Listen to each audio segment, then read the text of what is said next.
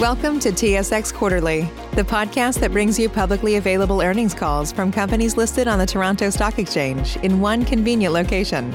Gone are the days of looking through confusing websites. You'll find the important information right here. Enjoy the call.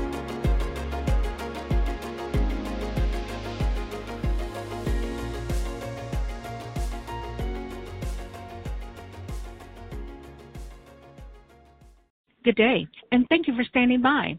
Welcome to the goeasy's fourth quarter 2021 financial results conference call. At this time, all participants are in a listen-only mode. After the speaker's presentation, there will be a question-and-answer session.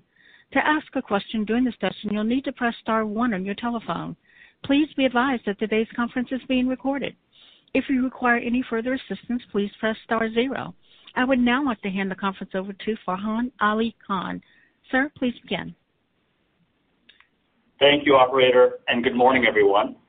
My name is Farhan Ali Khan, the company's Senior Vice President and Chief Corporate Development Officer, and thank you for joining us to discuss goeasy Limited's results for the fourth quarter and full year ended December 31st, 2021.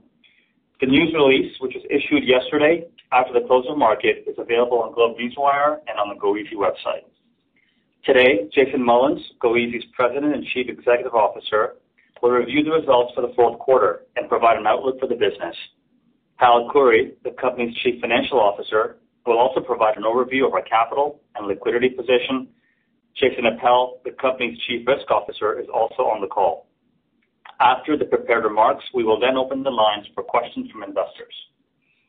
Before we begin, I remind you that this conference call is open to all investors and is being webcast through the company's investor website and supplemented by a quarterly earnings presentation.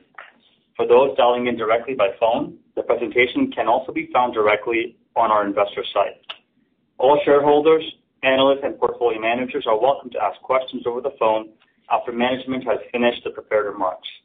The operator will poll for questions and will provide instructions at the appropriate time. Business media are welcome to listen to this call and to use management's comments and responses to questions in any coverage. However, we would ask that you do not quote callers unless that individual has granted their consent. Today's discussion may contain forward-looking statements. I'm not going to read the full statement, but I will direct you to the caution regarding forward-looking statements included in the MD&A. I will now turn the call over to Jason Mullins. Thanks, Farhan, and welcome to the call, everyone. Today, I will spend some time briefly discussing our strategy and the long-term performance of our business before reviewing the highlights of the fourth quarter and full year. Hal will then take a few minutes to talk about our balance sheet and funding capacity, following which we are excited to update you on our outlook for the future, our key initiatives for this year, and the new 3-year forecast we published yesterday. First, I want to thank our team for their perseverance over the last several months. As the latest wave of the pandemic disrupted everyone's holiday season plans and requiring juggling between in-office and remote work, I truly appreciate the perseverance. Now let's start by taking a brief look back at how we got here. From 2001 to 2009, goeasy experienced its first major cycle of growth, driven by the expansion of our consumer leasing business, easyhome. We developed a single household name brand, brought in a range of top-quality products, introduced competitive pricing and payment plans, and built a network of stores coast to coast to provide Canadians with easy and convenient access to everyday household furnishings and electronics. As we could see the business would soon reach a state of maturity as we approached more than 80% of the market share, we pivoted and developed a business model that would fuel our next cycle of growth. In 2006, we introduced consumer lending and began testing a single-priced unsecured installment loan through a new brand, Easy Financial. The thesis at the time was simple: to offer consumers a better alternative to payday loans through a product with a more affordable repayment schedule, and more importantly, one that would help them rebuild their credit. After several years of testing and refinement, we began to scale this new business. From 2010 to 2016, we worked tirelessly to develop a network of monoline branches, develop a sophistication in credit risk management and data analytics, build the platform and infrastructure, and create a brand known for providing non-prime Canadians a second chance at access to credit. The simplicity of a single channel, single product, and single interest rate allowed us to scale quickly and capture some of the talent and market share left behind after the departure of Wells Fargo and HSBC Finance from non-prime lending in Canada. This year, in 2021, marked the 5th year of our 3rd cycle of growth. In 2017, we began to execute on our current strategy to diversify our range of loan products so that we can become the one-stop, full-suite provider for all forms of credit for a non-prime consumer, to expand our channels of distribution so that our customers can get access to credit in the most convenient manner possible whenever and wherever they are, expanding the geographies in which we operate, and to help our customers improve their credit and financial well-being by bringing down their cost of borrowing and gradually lowering their interest rate through our products and our pricing as we aim to help them graduate back to prime. Our current strategy and this current cycle has produced our greatest period of growth yet. This long history and track record of consistent performance highlights the organization's ability to adapt and evolve to changing market conditions, competitive dynamics, and consumer trends. Since the beginning of that first cycle of growth in 2001, we have compounded revenue growth at 13%, compounded normalized net income at 32%, and compounded the normalized earnings per share at 26%, producing total shareholder return of over 13,500%, a 20-plus year history to be incredibly proud of. Yet in the last 5 years, that growth rate has only accelerated. Since 2016, we have grown the consumer loan portfolio organically and through acquisitions from $370 million to over $2 billion. Revenue is compounded at 19%. Normalized net income has grown at a compound rate of 39%, and normalized earnings per share has grown at a compound rate of 34%. We are even more proud that we have now served over 1.1 million Canadians with over 300,000 active customers today, and that over the recent 5-year period, we have reduced the weighted average interest rate for our customers from over 46% down to 33%, with over 60% of them improving their credit score and 1 in 3 graduating back to prime within 12 months of borrowing from us. And as I will speak to shortly, we are just getting started. I'll now turn to our quarterly results. With the effects of the pandemic on consumer borrowing and repayment behavior largely behind us, the fourth quarter highlighted the true accelerated growth capability of our multi-product and multi-channel non-prime lending platform. During the quarter, we invested nearly $8 million in marketing and advertising across a range of media platforms. The strength of our campaign, combined with seasonal demand, resulted in a record number of applications for credit at over 300,000 in the quarter, up more than 50% from 2020. Quarterly loan originations surpassed $500 million for the first time in our history at $507 million, which led to organic growth in the loan portfolio of a record $134 million, more than a 100% increase from the fourth quarter of last year. This led to finishing the year with over $2 billion in consumer loans. All our products and channels contributed during the quarter. Applications for credit captured digitally through our web and mobile platforms or that of our digital partners accounted for 51% of all volume. 29% of all the new customers we acquired in the quarter were originated through point-of-sale financing, with positive growth in every vertical, including retail, powersports, healthcare, and home improvement. Meanwhile, our auto financing business has performed exceptionally well, scaling to 5% of all new customers acquired during the quarter. Through the use of graduating our borrowers to lower tier pricing and lower priced products, we continue to bring down the weighted average interest rate for our customers. During the quarter, the weighted average interest rate on the portfolio declined to 33.3%, down from 37.8% last year. Combined with ancillary revenue sources, the total portfolio yield finished within our forecasted range at 41.4%. Total revenue in the quarter was a record $234 million, up 35% over the same period in 2020.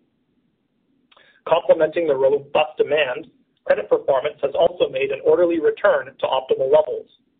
The net charge-off rate for the fourth quarter was 9.6%, at the midpoint of our targeted range, resulting in optimized volume and risk dynamics. With credit performance now at a new steady state, our loan loss provision also remained flat at 7.87% versus 7.83% in the prior quarter, which we believe reflects the new structural credit risk of the portfolio and the overall economic environment. Operating income for the fourth quarter was a record $79.6 million, up 30% from $61.3 million in the fourth quarter of 2020. Despite the greater investment in advertising and higher provision expense related to the much larger loan book growth, we continue to experience the benefits of operating leverage. Total company operating margin in the quarter was 34%, down just slightly from 35.4% in the fourth quarter of last year. After adjusting for items related to the recent acquisition of LendCare, we reported record adjusted operating income of $86.4 million, up 41% compared to the $61.3 million in the fourth quarter of 2020. Adjusted operating margin for the fourth quarter was 36.8%, up from 35.4% in the prior year, highlighting the ongoing benefits of scale and the prudent management of operating expenses. Net income in the fourth quarter was $50 million compared to $48.9 million in the same period of 2020, which resulted in diluted earnings per share of $2.90. After adjusting for non-recurring items in both comparable periods, adjusted net income was a record $47.6 million, up 36% from $35 million in 2020, while adjusted diluted earnings per share was a record $2.76, up 23% from $2.24 in the fourth quarter of 2020. While 2021 didn't go exactly the way everyone had hoped due to the lingering pandemic, it certainly finished on a high note for our business. The accelerated expansion of our point-of-sale channel through the investment in LendCare, the new rapidly growing automotive financing division, new Easy Financial websites, improvements to our products and pricing, major enhancements to our technology infrastructure, and the incredible grit and perseverance shown by our frontline team to take care of our customers were just some of the highlights from another productive year. With a record 68% of our management positions filled by internal promotions and a record employee engagement score of 84%, without a doubt, it is our people and our culture that were at the center of our success yet again. During the year, we committed to learning more about each other and how we could contribute to social causes in our communities. We ran our first ever workforce and demographic survey, which validated the tremendous diversity and inclusion within our organization. We were thrilled to find that our workforce is made up of team members from 78 different countries, and we believe this incredible diversity produces a unity of talent from different backgrounds and experiences that create a culture of creativity and innovation. In support of our Black colleagues in 2021, we signed the Black North Initiative Pledge, demonstrating our commitment to equity and opportunity for members of the Black community in corporate Canada. In response to the extra challenges our team faced, we formed a partnership with the Canadian Mental Health Association and increased access to mental health-specific practitioners through our virtual healthcare provider. We also made great strides in strengthening our senior leadership team with the appointment of Jackie Thu as Chief Operating Officer for our Easy Financial and Easy Home operations, while also elevating Sabrina Anzini and Farhan Ali Khan to C-suite roles. Lastly, consistent with our values, we made a meaningful impact in the communities in which our employees work and live. During the year, we donated over $500,000 to charities and causes that serve others in need, our biggest year of donations to date. We've always rallied around our value of investing in our communities and operating with a purpose beyond a profit, and our ability to get back to meaningful causes in 2021 was a testament to that. We are privileged that the hard work of our team and the culture we have continued to cultivate did not go unnoticed, as goeasy was certified as a great place to work in Canada, renamed as one of Canada's most admired corporate cultures for the second time, and placed on the TSX 30 list for the second time, ranking number 7 overall for total shareholder return. For the full year, we funded nearly $1.6 billion in loan originations, up 54%. Revenue for the full year was $827 million, up 27%. After adjusting for the acquisition-related expenses, operating income for the full year was $317 million, compared with $216 million in 2020, an increase of 46%. During the year, we also recorded before-tax fair value gains on our investments of $115 million. Total net income for 2021 was $245 million, up nearly 80%. After adjusting for the one-time acquisition expenses and the gains on our investments, adjusted net income for the full year was $175 million, and adjusted diluted earnings per share was $10.43, increases of 49% and 38% respectively. Based on the 2021 adjusted earnings, the increasing level of cash flow produced by the business, and the confidence in our continued growth and access to capital going forward, the Board of Directors has approved an increase to the annual dividend from $2.64 per year to $3.64 per share, an increase of 38%. This marks the 8th consecutive year of an increase in the dividend to shareholders.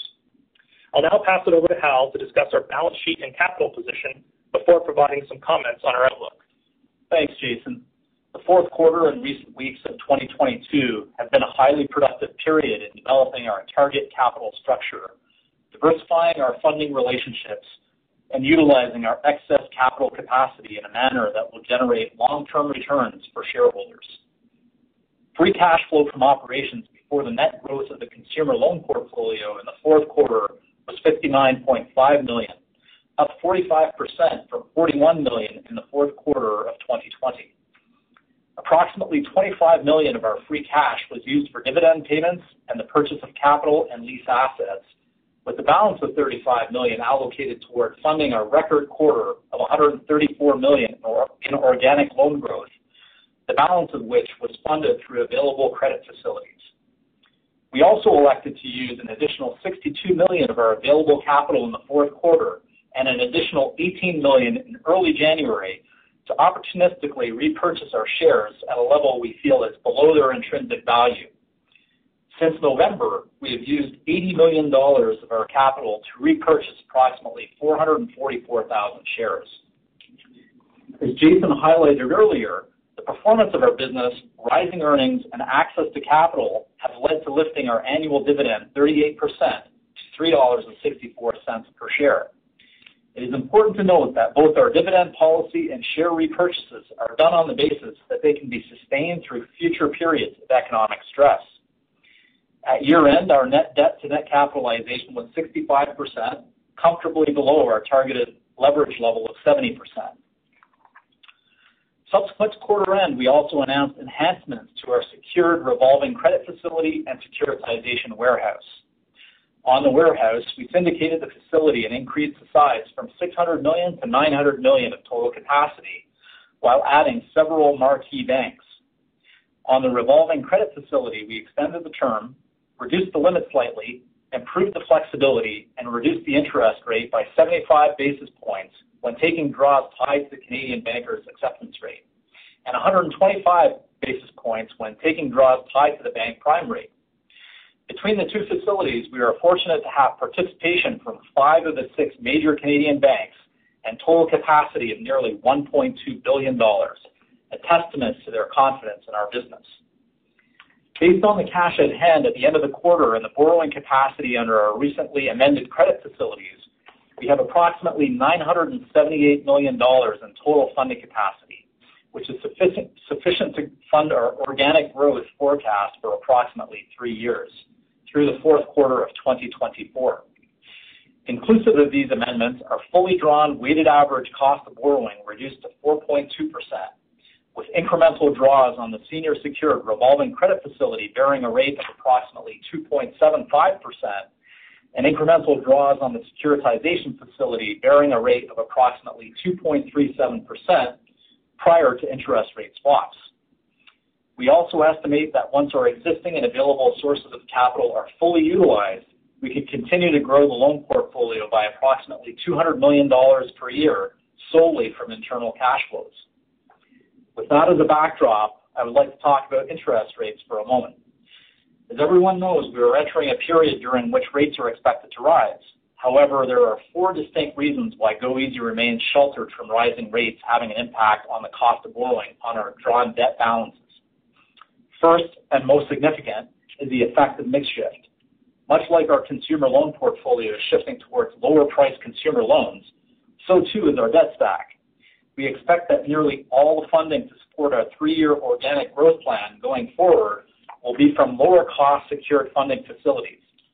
As a result of the shift in mix, even if the rates on those facilities were to rise, they are still projected to remain below our current drawn cost of debt of 4.9% in the quarter for some time. Secondly, all the draws we have made to date on the securitization warehouse and those we will make in the future have interest rate swap agreements put in place to hedge the interest rate risk and fix the rate going forward. As a result, the impact on rising rates only affects incremental securitization draws, resulting in a much slower and gradual impact on the overall cost of borrowing. Third, as noted earlier, The rate charged on our secured revolving credit facility was recently reduced with the amendment we announced in January. As a result, we have secured a greater degree of buffer before rising rates affect our actual total cost of borrowing. Lastly, our 2019 unsecured note became eligible for early redemption this past November at a premium level that will reduce further this coming November. Those notes were priced at a coupon of 5.375%. However, subsequently in 2021, we were successful in issuing an additional note at a full 100 basis points lower with a coupon rate of 4.375%. As a result, we believe there's an opportunity if we were to refinance the 2019 notes to reduce the new coupon rate even amidst a rising rate environment. Altogether, we estimate the interest rates need to rise by nearly 200 basis points before we experience an impact of the current cost of borrowing on our drawn debt balances. Turning briefly to the management of our investments, in November 2021, we entered into a 7-month total return swap agreement to substantially hedge our market exposure related to an additional 75,000 contingent shares related to the equity we hold in a firm. The swap effectively results in the economic value of this hedged portion of our contingent equity being settled in cash at maturity for $163 US per share, net of applicable fees.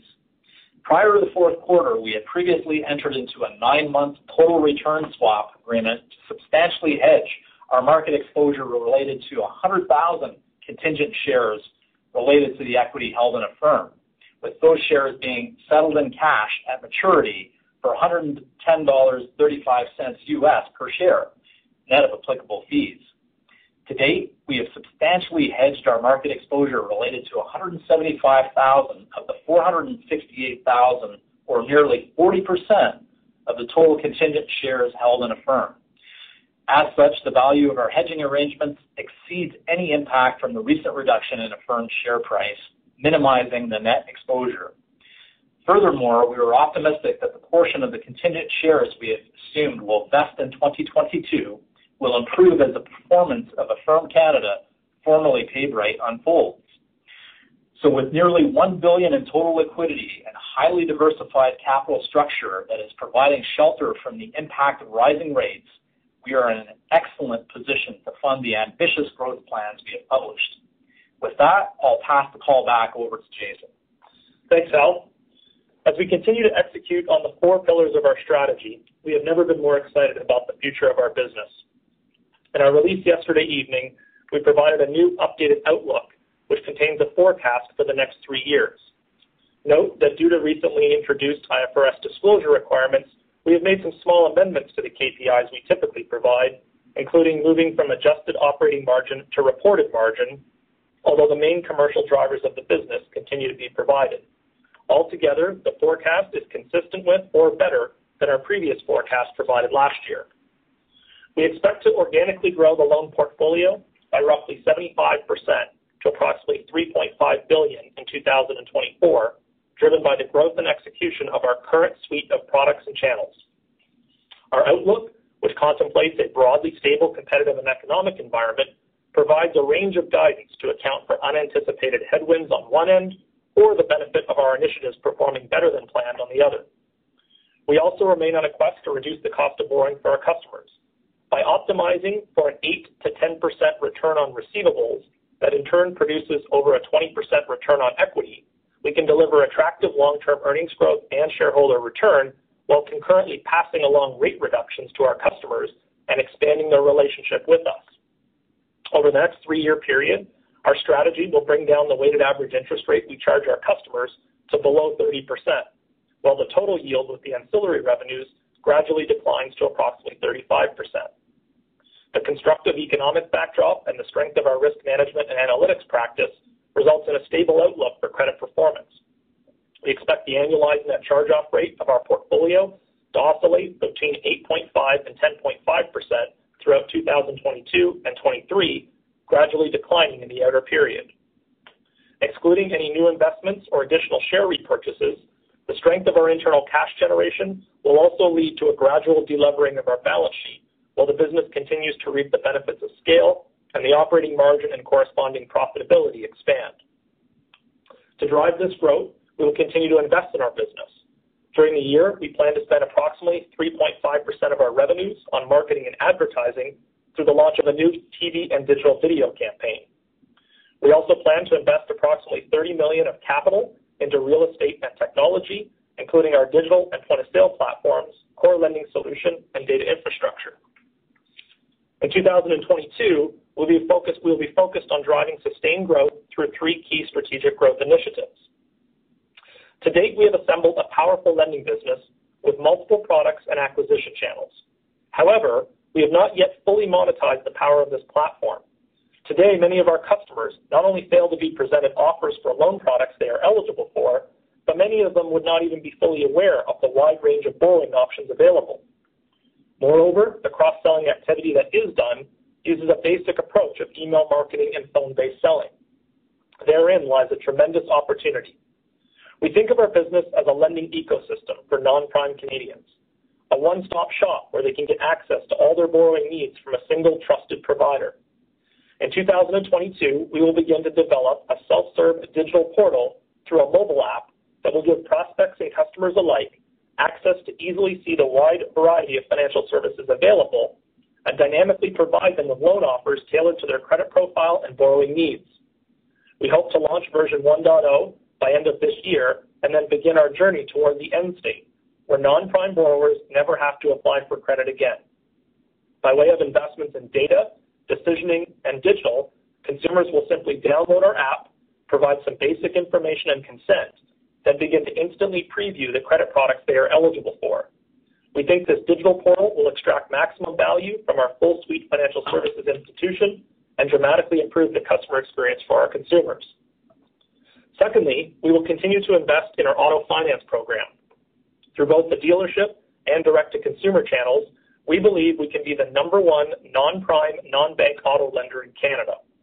Over the course of the year, we plan to scale from approximately 1,400 dealer partners today to over 2,200 by year end, while continuing to scale up our direct-to-consumer offering through auto finance advertising and enhancements to our digital approval process.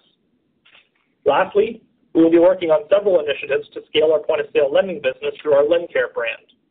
From enabling consumers to pre-qualify for purchase financing on our partners' websites, to integrating directly into the sales platforms of our merchants, to developing a full-spectrum solution in partnership with other prime lenders, we anticipate a meaningful lift in originations from financing everyday large-ticket purchases for our customers.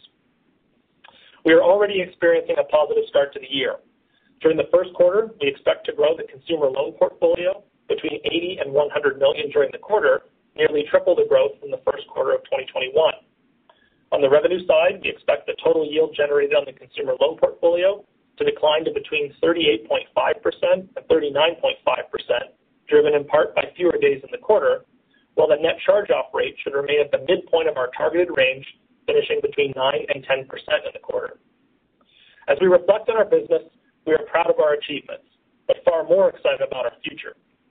As meaningful as the recent $2 billion milestone was, it only suggests that we have now just captured 1% of the market share for non-prime credit in Canada, with future opportunities abroad expanding our market even further.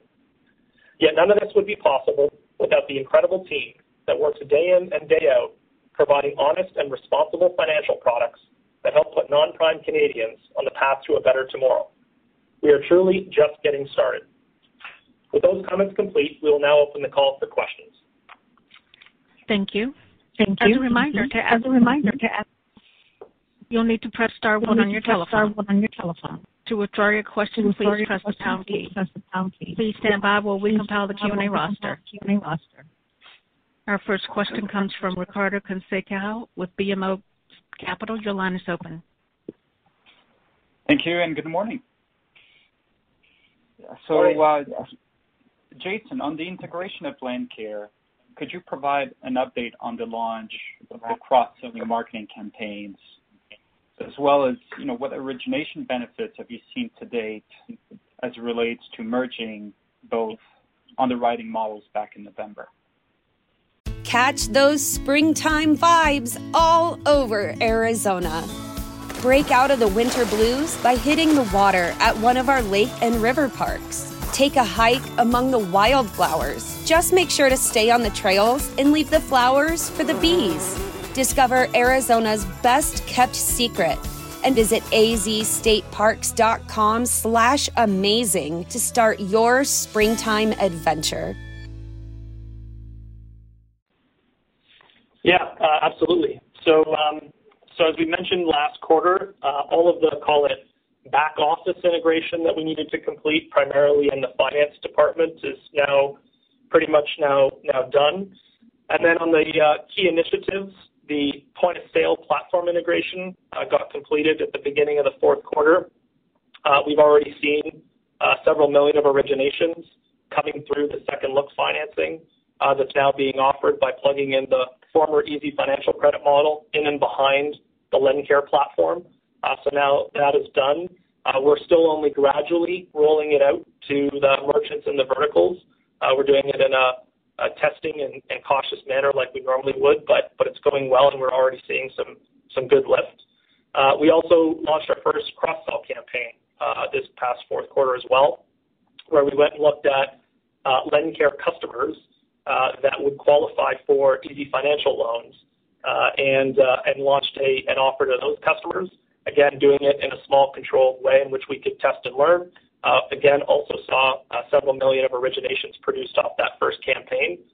So going well, and we're quite optimistic about the contribution of those tactics on the business going forward. Okay, great. I'd like to raise the topic of accelerating inflation. So first on loan growth, how sensitive are your underwriting models to the rising cost of living? And the second perspective on credit losses, how do you think about the impact of rising inflation on the non-prime borrower's ability to repay?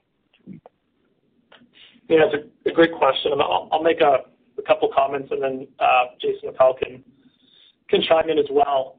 So first of all, when we do an evaluation of a consumer for credit, we calculate an affordability algorithm. And so we're able to adjust the debt-to-income ratio or payment-to-income ratios based on the changing environment.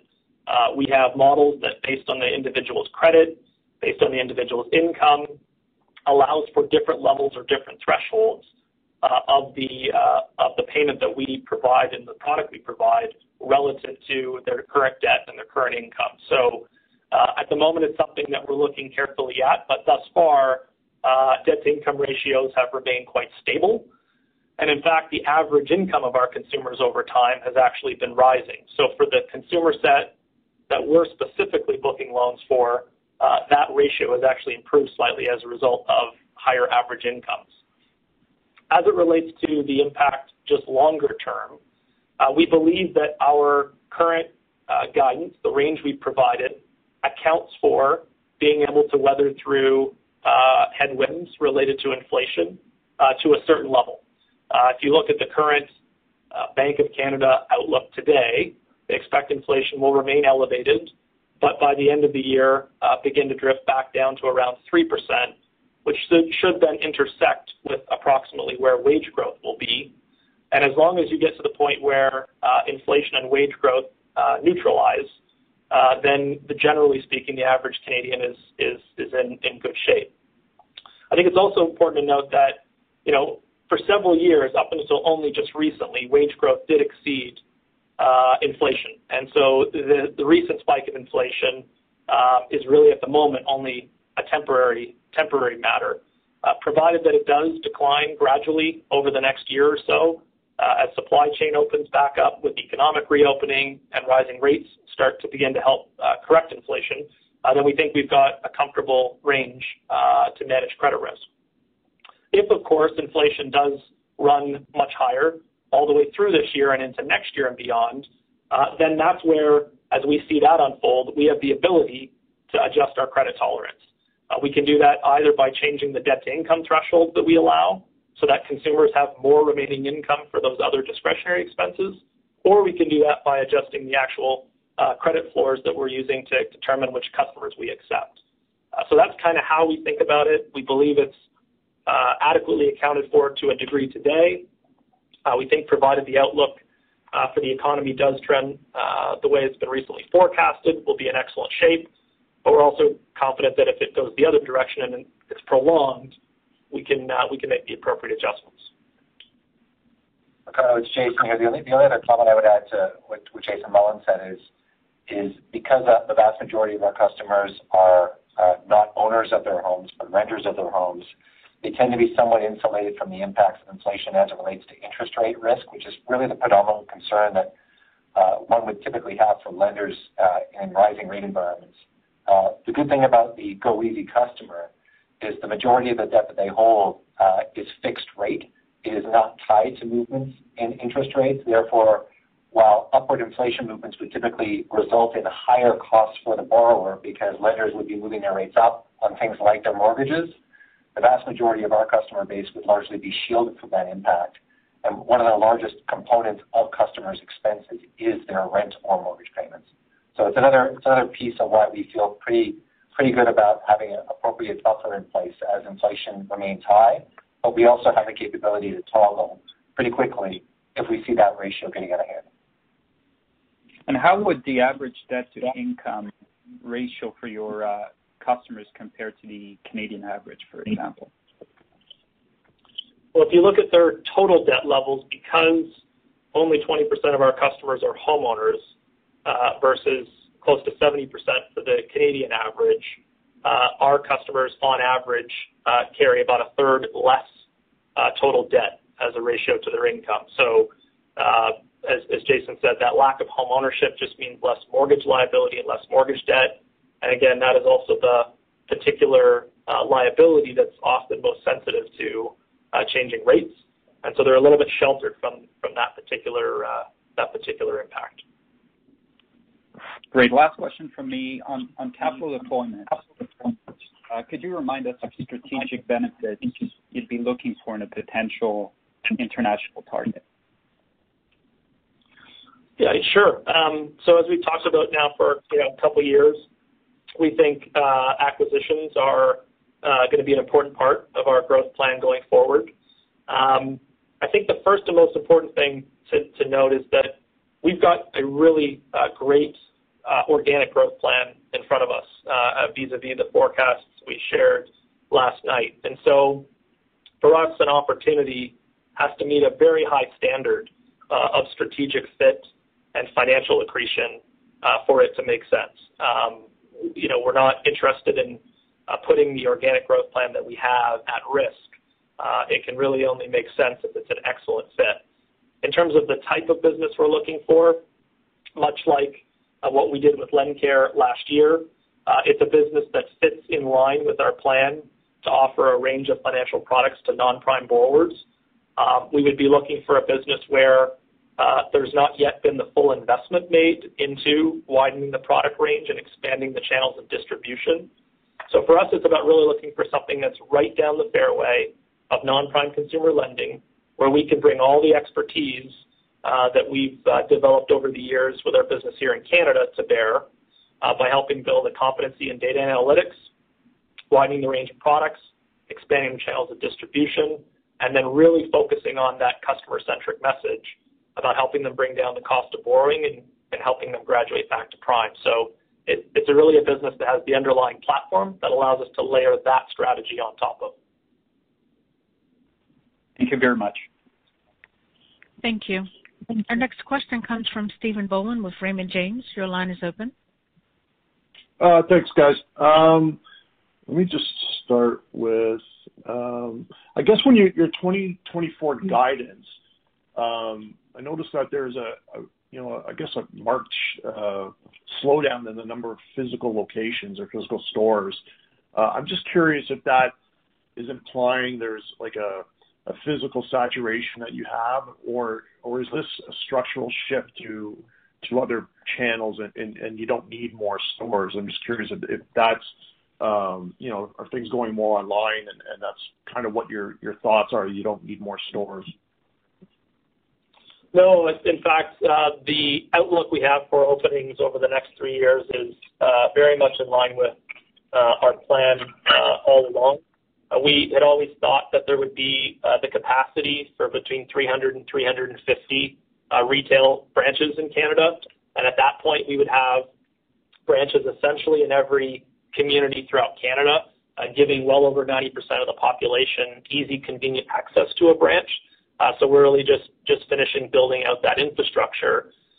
As far as the additional growth in the business is concerned, yes, for sure. Some of that comes from new products and new channels, as we noted earlier. But more importantly, I think, is to think about the fact that today our average loan book per branch is only $4 million. If you compare that to the books of our competitor, Fairstone, or the loan books of the incumbents in our space I referenced earlier, Wells Fargo and HSBC Finance, they would have an average loan book per branch of approximately $10 million. So a lot of the growth going forward, even though we're not going to be necessarily adding net new branches, will be the process of the maturity cycle that our existing network will go through.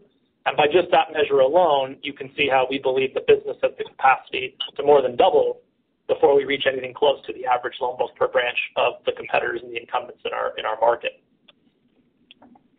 Okay, that's good color.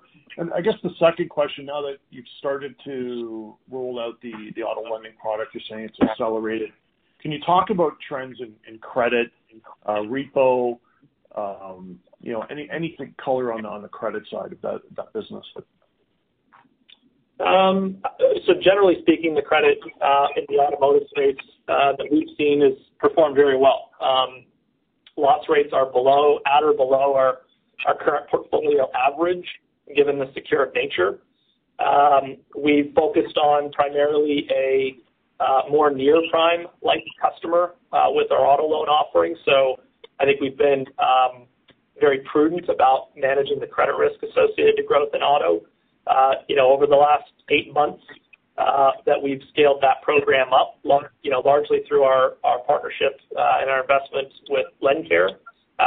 We've seen really steady, consistent growth and really steady, consistent credit performance. So our model, which is to try to keep testing and learning and gradually growing a business so that as you see performance of loans in the various historical vintages trend, you can get a sense of how they're doing relative to your expectations, is the same approach we've taken here.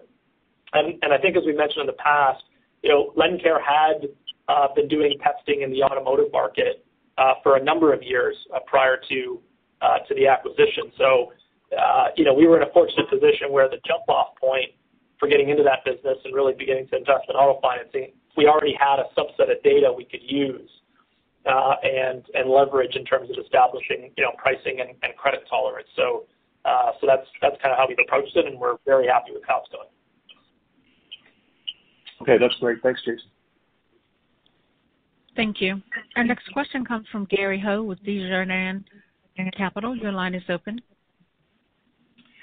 Great, thanks, and good morning. Maybe just first question, Jason. I noticed just last week there was a transaction in the Canadian point of sale space with Financeit. I just want to see, your thoughts on it, just given the space, and it sounds like you want to accelerate your growth there. I think these guys are more prime or near prime. Do you see the space heating up in terms of deal activity? Kind of what's thrown to your desk today? No real change on our outlook related to the competitive environment, to be honest. Financeit, as you referenced, is a business focused exclusively on prime and almost exclusively on home improvement. So they really only occupy one sliver in a different credit segment of the market that we're specifically focused on. And so, that transaction we don't think changes the landscape really for us at all. Obviously, we remain focused predominantly on near prime and non-prime borrowers. And in that particular segment, the competitive landscape hasn't changed much. Certain verticals are a little more competitive than others. Auto, for example, is one in which there are more market participants.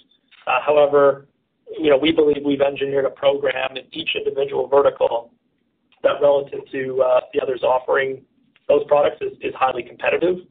I think the other thing I would state is that, we really have a fairly significant leading position now in non-prime lending. So we certainly have more scale and are a profitable business. That's not only always the case for some of the other companies that we're competing against, which I think makes it a little bit more difficult for them at times. Got it. Okay. And then we haven't gotten a recent update just on your potential product launches. I know you did your auto loan a couple of quarters back. You always kind of have something on the hopper. Just wondering what's in the pipeline, what are you guys testing in the background, and what could be coming to market over the next couple of years? Yeah, sure. So, first of all, I would reiterate that our 3-year forecast is not predicated on the launch of any net new products. It's really built on the basis of the products and the channels that we have today, the testing and the learning that we've already done.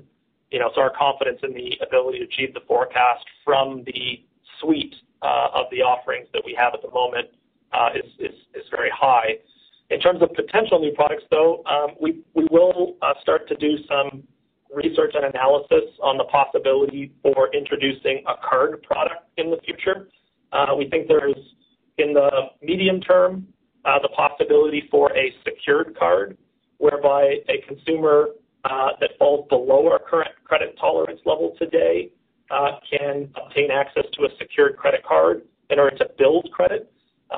If you take a look at a major credit card brand like Capital One, they have a very large and robust secured card program, and they use it as really a feeder source for consumers that are students, new Canadians, or just have blemished credit, and they're able to get access to a secured card, monitor the payment history, and then gradually graduate them up.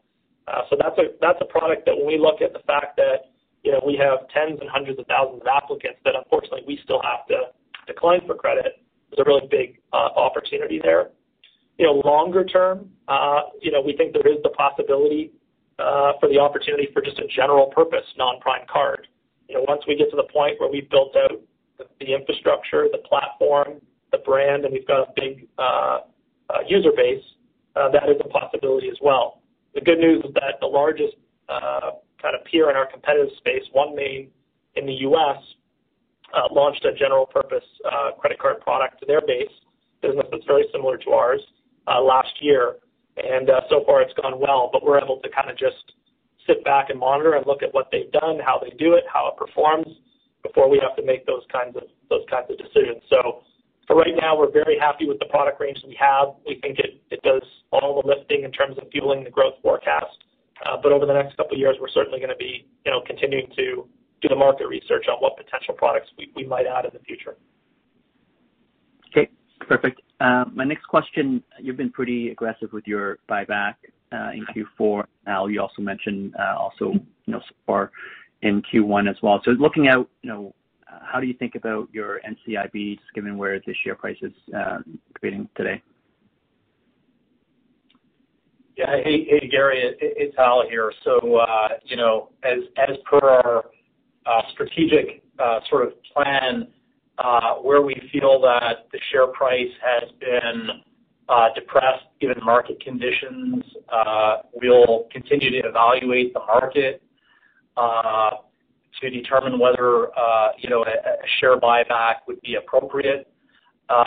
We felt that given where the share price was going through November through January, we felt that was a great investment on our part, given the intrinsic value there. With our leverage continuing to naturally reduce with the great cash flows coming through the business, we feel that first and foremost, continuing to use our capital and deploy that capital for the growth of the overall loan book would be number one. The product diversification categories that Jason referenced earlier as well, number two. And then, where our leverage position is quite nicely, currently at 65% net to net cap relative to our target of 70%.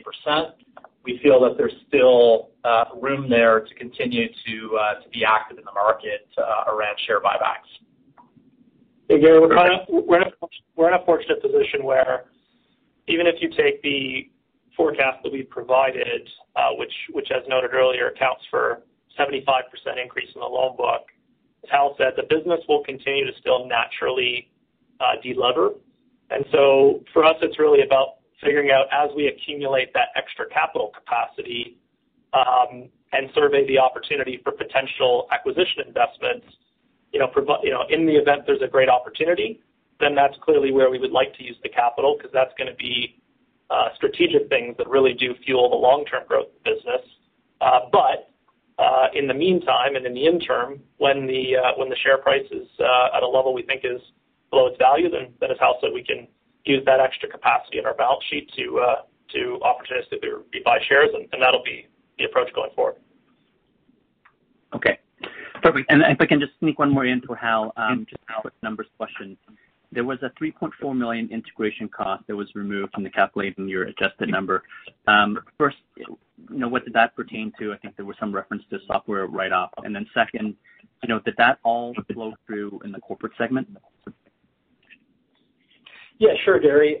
So we had planned through the course of our LendCare integration, our auto and POS platforms that we had on the Easy Financial side to merge and integrate those to create synergies as part of our synergization with LendCare. So effectively what you're seeing is the write-down on those particular assets as we integrate with the LendCare platforms. And as noted earlier, Gary, we're essentially done the main pieces now. So we kind of, tried to get to completing all those major projects in 2021. So POS platforms integrated, the auto platforms now integrated. So those are now mostly complete, and you won't really see any other material integration costs going forward. Yeah, you'll really just, in terms of the adjustments, be really just seeing the amortization on our intangible asset as part of the initial acquisition flow through the P&L on an adjusted basis. And sorry, Hal, did that $3.4 million all flow through to corporate, or some of that came through on the Easy Financial side? No, that's in the corporate segment. Okay, because if I do back that out, your corporate adjusted income would have been negative $13 million, which is pretty low versus last number of quarters. Any comments there? Yeah, so we actually at year end we have accruals that we put in place, and one of those accruals would be around compensation around our incentive program. So we made an adjustment in the fourth quarter that actually improved our overall profitability, lowered expenses, but you should see that normalize in Q1 back to more recent levels. And can you quantify that, by any chance? Yeah. So it was in around the range of $4 million in the aggregate around those overall accruals that I just referenced. So I think, Gary, the corporate bucket was probably like in the $17 million range per quarter. That's kind of where you can expect it to start off this year, so more consistent with the second and third quarter. And then total salaries and benefits was running in the low $40 million range in the second and third quarter. That's about where you'll expect that line to pick up as well. So it's similar to what you would have seen in Q3 is about what you'll see in terms of jumping off point beginning this year, or a little higher. Perfect. Okay, thanks for the additional color. Sure. Thank you. Our next question comes from Jamie Gowen from National Bank. Your line is open. Yeah, thanks. First one, Hal, for you. I just want to clarify. You made a comment around interest rate sensitivity and a 200 basis point increase before funding costs are impacted. Just correct me if I'm wrong or provide more clarity. So the funding cost as it stands today versus a fully drawn funding cost, let's say over the course of the next 2 or 3 years, that fully drawn funding cost could withstand a 200 basis point increase before it reaches the cost that we're facing today. Is that the right way to understand it?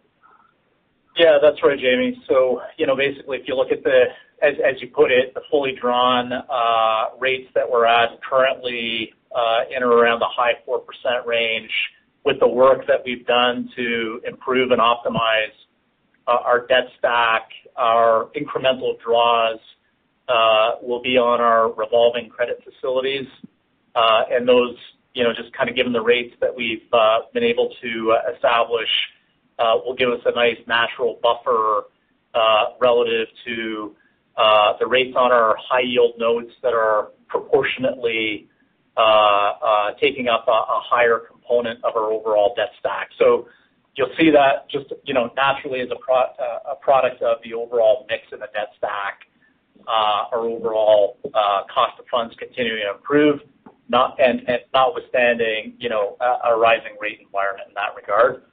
And then just lastly, just to note that we continue to swap out and hedge any incremental draws that we take on our securitization facility as part of the normal course.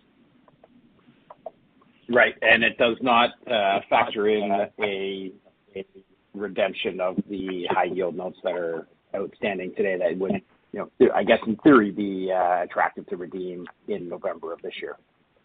That's right. So that would be another opportunity, and we'll keep a close eye on the rate environment. To unwind that, with the premium on the call option, unwinding our hedge. We've got some tax adjustments that we'd have to take in, deferred finance cost adjustments. So we'll look at that relative to the cost of calling that 2019 note early relative to the rate environment. But we do think that there's going to be an opportunity there as we look at the rates and the outlook through the balance of the year. Okay, great. For Jason Appel, is there any color you can provide around the performance of the core subprime unsecured borrower relative to the more secured or higher quality risk-adjusted borrower, whether it's within the goeasy platform or the LendCare channel? Can you talk about some of the how those borrowers have performed recently as we've seen a little bit higher inflation rates and maybe even a little bit on the interest rate side as well, how those borrowers have performed? Are there any differences in the credit performance? So there's a little bit of a difference, only because your secured borrowers clearly will overall generally prioritize you for repayment before they will an unsecured borrower. So one of the benefits of now having a more diversified portfolio in terms of security with the addition of LendCare and our expansion of our own home equity product is, as we've emerged out from the pandemic and customers have returned to their what we call pre-pandemic behaviors, we aren't really seeing any material change in the way in which our secured borrowers are performing. We are, however, as you would expect, to see some normalization of behavior from your unsecured borrowers. But I would say because of the structural changes we've made to the underlying loan portfolio over the past couple of years, both before the pandemic began and certainly throughout the pandemic where we modified our underwriting, we're now carrying a less risky unsecured book than we did 2 years ago. So while the market has certainly returned to normal behaviors on the part of unsecured borrowers, much like they were before the pandemic, we're not seeing the same degree of that impact on our overall portfolio, because proportionally there are fewer of them compared to secured. And secondly, the underlying credit mix of those customers is better over the last couple of years since we've made changes to the book. So I'd say that while the market has normalized, we've seen a bit of a disproportionate benefit in the overall credit quality of our book, certainly on the secured side for reasons which I've mentioned before, but also on the unsecured because of some of the adjustments we make, including the continued movement of risk-adjusted pricing, which tends to attract a better overall credit quality customer, even on the unsecured side. Maybe just to add to that, James, put it another way, if you'll recall, the guidance we had provided just before we did the LendCare acquisition was that the Easy Financial book, which at the time, as you know, was largely unsecured, albeit the home equity portfolio was about 10% of the book. We had guided the loss rate range of between 10.5 and 12.5. So call it a midpoint of in the 11s. for that business, there has been no change to our now performance or outlook of that segment and that part of the book. So while, as Jason said, credit has now normalized in the last couple quarters, you can see that for the total portfolio, we're expecting stability both in the first quarter and the balance of this year at these levels.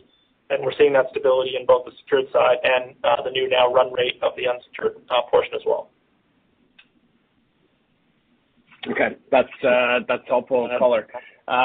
Last one, Jason Mullins, you talked about the outlook for the auto portfolio and becoming the number one non-bank player in that market. I suppose that's more than just a 2022 target, but within that, can you talk about where you sit today? What's the size of that market now? And I guess how do you plan, or what's the strategy to grow from the 1,400 dealers to 2,000 dealers as one of the strategies? Yeah, sure. So I guess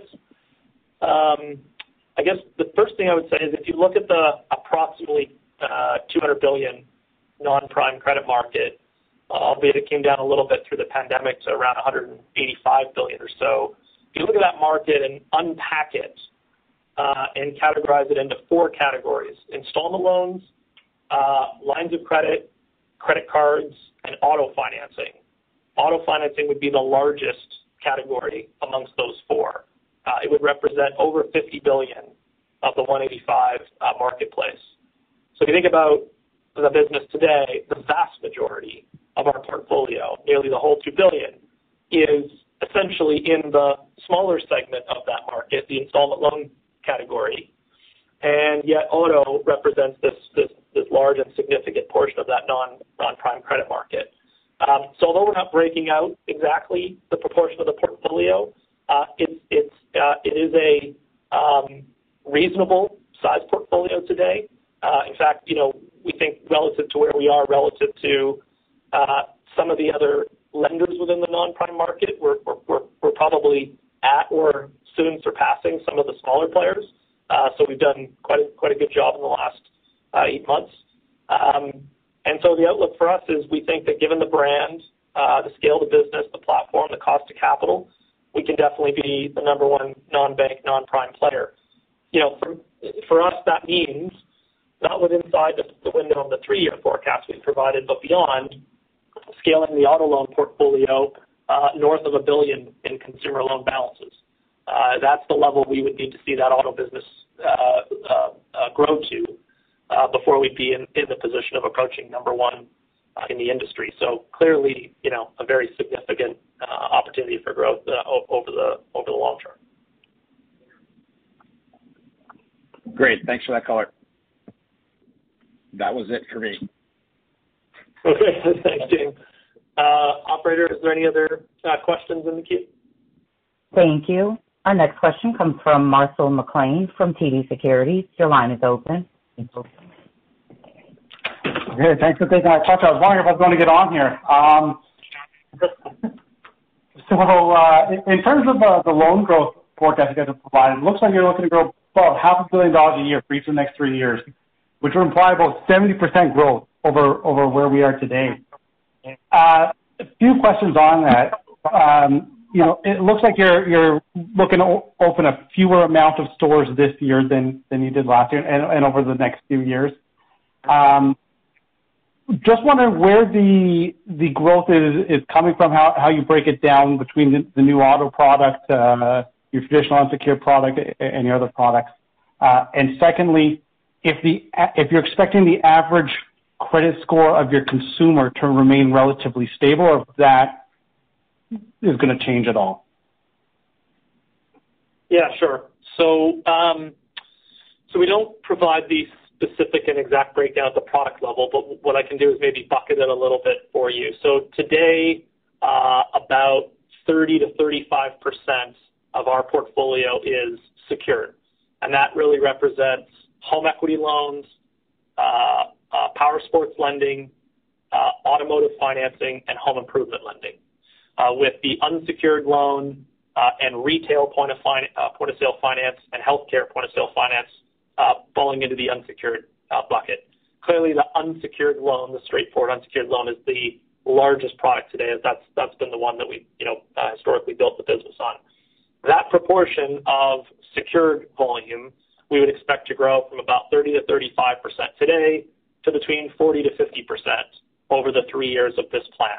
So clearly that would mean that there has to be good quality growth in all the categories, including unsecured lending, but we will see a little bit of a shift towards more secured product, whether that be auto, power sports, home equity, et cetera. So hopefully that helps provide a little bit of clarity and explanation. As it relates to the average credit quality of the customer, we think the average credit score will be mostly stable with a little bit of an increase. Clearly, the products that we're migrating into often will attract and result in us retaining a slightly more near-prime customer. So that would result in the average score gradually climbing over that period. Okay, thanks. And then secondly, in terms of your new initiatives, how do you see the split of your originations coming in, and how that's going to shift over the next 3 years from your in-person and online channels and point of sale, et cetera?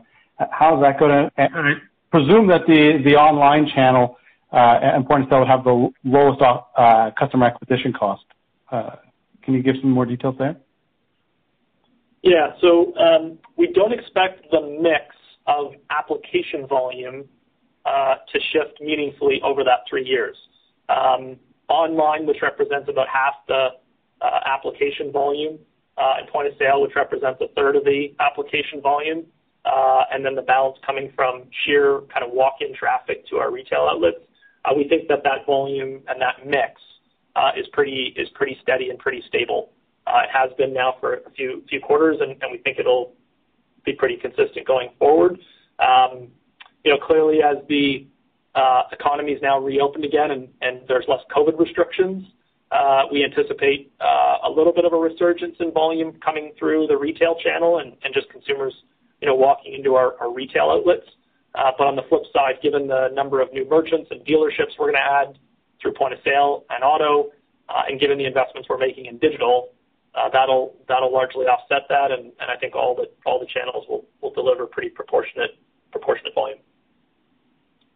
Okay. And then lastly for me, just on the higher charge-off ratio we saw this quarter, it did come in at the bottom end of your range you had provided for us last quarter, but still a noticeable step up quarter over quarter.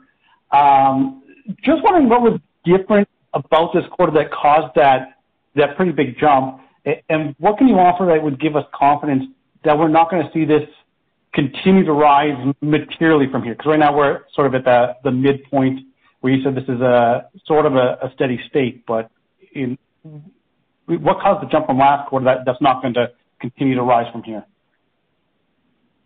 Yeah, so if you'll recall, back in about the early to mid part of the summer, we started to make it clear that as a result of the excellent distribution of vaccinations, as a result of the reopening of the various industries within the economy, that was going to start to result in borrowing behavior returning to normal and credit performance returning to normal. And if you think about it, because our charge-off rates are such that they charge off in the 90 to 180-day window, then it's the fourth quarter when that normalization really actually starts to be prevalent in the portfolio. And so that's how the performance of the year unfolded, and it's right in line with our expectations and where we anticipate it to be. If you look at our charge-off rate in the fourth quarter, 9.6%, our guidance for Q1 is between 9 and 10%, and our guidance for the full year is between 8.5 and 10.5.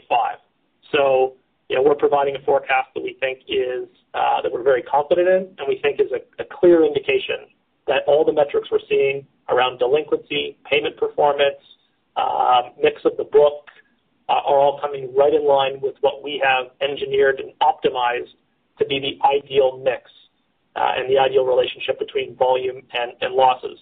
I would also note that, as mentioned in my earlier remarks, we've been providing these sort of forecasts since the third quarter of 2012, so just coming on 10 years of providing these forecasts.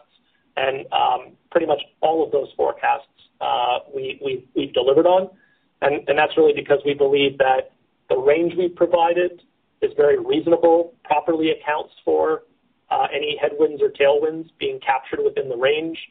And then equally because, as Jason spoke to earlier, the credit models that we use and the affordability calculations that we use give us the ability to make adjustments dynamically. If we see a trend that we're uncomfortable with in the quality of the applicants, in the delinquency, we can very quickly make adjustments so that in the then subsequent quarters, we start to see a shift in the mix of the book, and that helps us ensure that we travel within the range in a stable manner. Okay, thanks. That's it for me. Thank you very much. No problem. Thank you. Our next question comes from Brian Joseph from Imperial Capital Partners. Your line is open. Hi, guys. Trudeau mentioned in his mandates potentially changing the rate of interest. Any thoughts on what could happen there? Yeah, I'll make a couple comments. Yeah, sure. Make a couple comments. So what the government has done is suggested that they're going to run a consultation on the non-prime lending market and interest rates and payday loans. Over the last several decades, we've seen similar type consultations done at the federal and the provincial level. And so at this point, we do expect the consultation to get done, but much like in the past, we think that once they unpack and really understand the significant role that non-prime lending plays in the financial system, much like those past instances, it's unlikely to result in a change. We think the probability of there being a change is low. If there is a change, we think it's more likely to be in the payday loan market. The payday loan market is the market I think regulators have a greater concern over. It's certainly a product that is much less helpful to the borrower, more expensive, doesn't help them rebuild credit, whereas the product category that we're in serves a very meaningful purpose. Not only provides access to critical financial products, but helps people rebuild and establish credit. So we're not sure when the consultation will come. Expect it to come at some point, likely this year. We think they'll be looking carefully at input from consumers and from industry, and if it trends the way it has in the past, we don't anticipate a change. Having said that, our business is in an excellent position today. Our average interest rate has trended down for the last 5 years, as highlighted earlier. The weighted average interest rate today sits well below where the current rate cap is in Canada. Our strategy and our model is intended to continue to drive that rate down. So while we'll certainly be advocating for our customers and advocating on behalf of non-prime Canadians to try to make access to credit as open and free as possible, our business is in excellent shape to be able to evolve and adapt. So that's how we think about it today. Very helpful. Thank you, and kudos on the great quarter. No problem. Thank you. And I'm showing no further questions from our phone line. And I'd like to turn the conference back over to Jason Muller for any closing remarks. Great. Well, thanks, everyone, for joining today's call. If there's no more questions, then have an excellent day, and we look forward to updating you again at the next quarter. Have a fantastic day, everyone. Bye now. Thank you. This does conclude today's conference call. Thank you for your participation, and you may now disconnect. Everyone, have a wonderful day.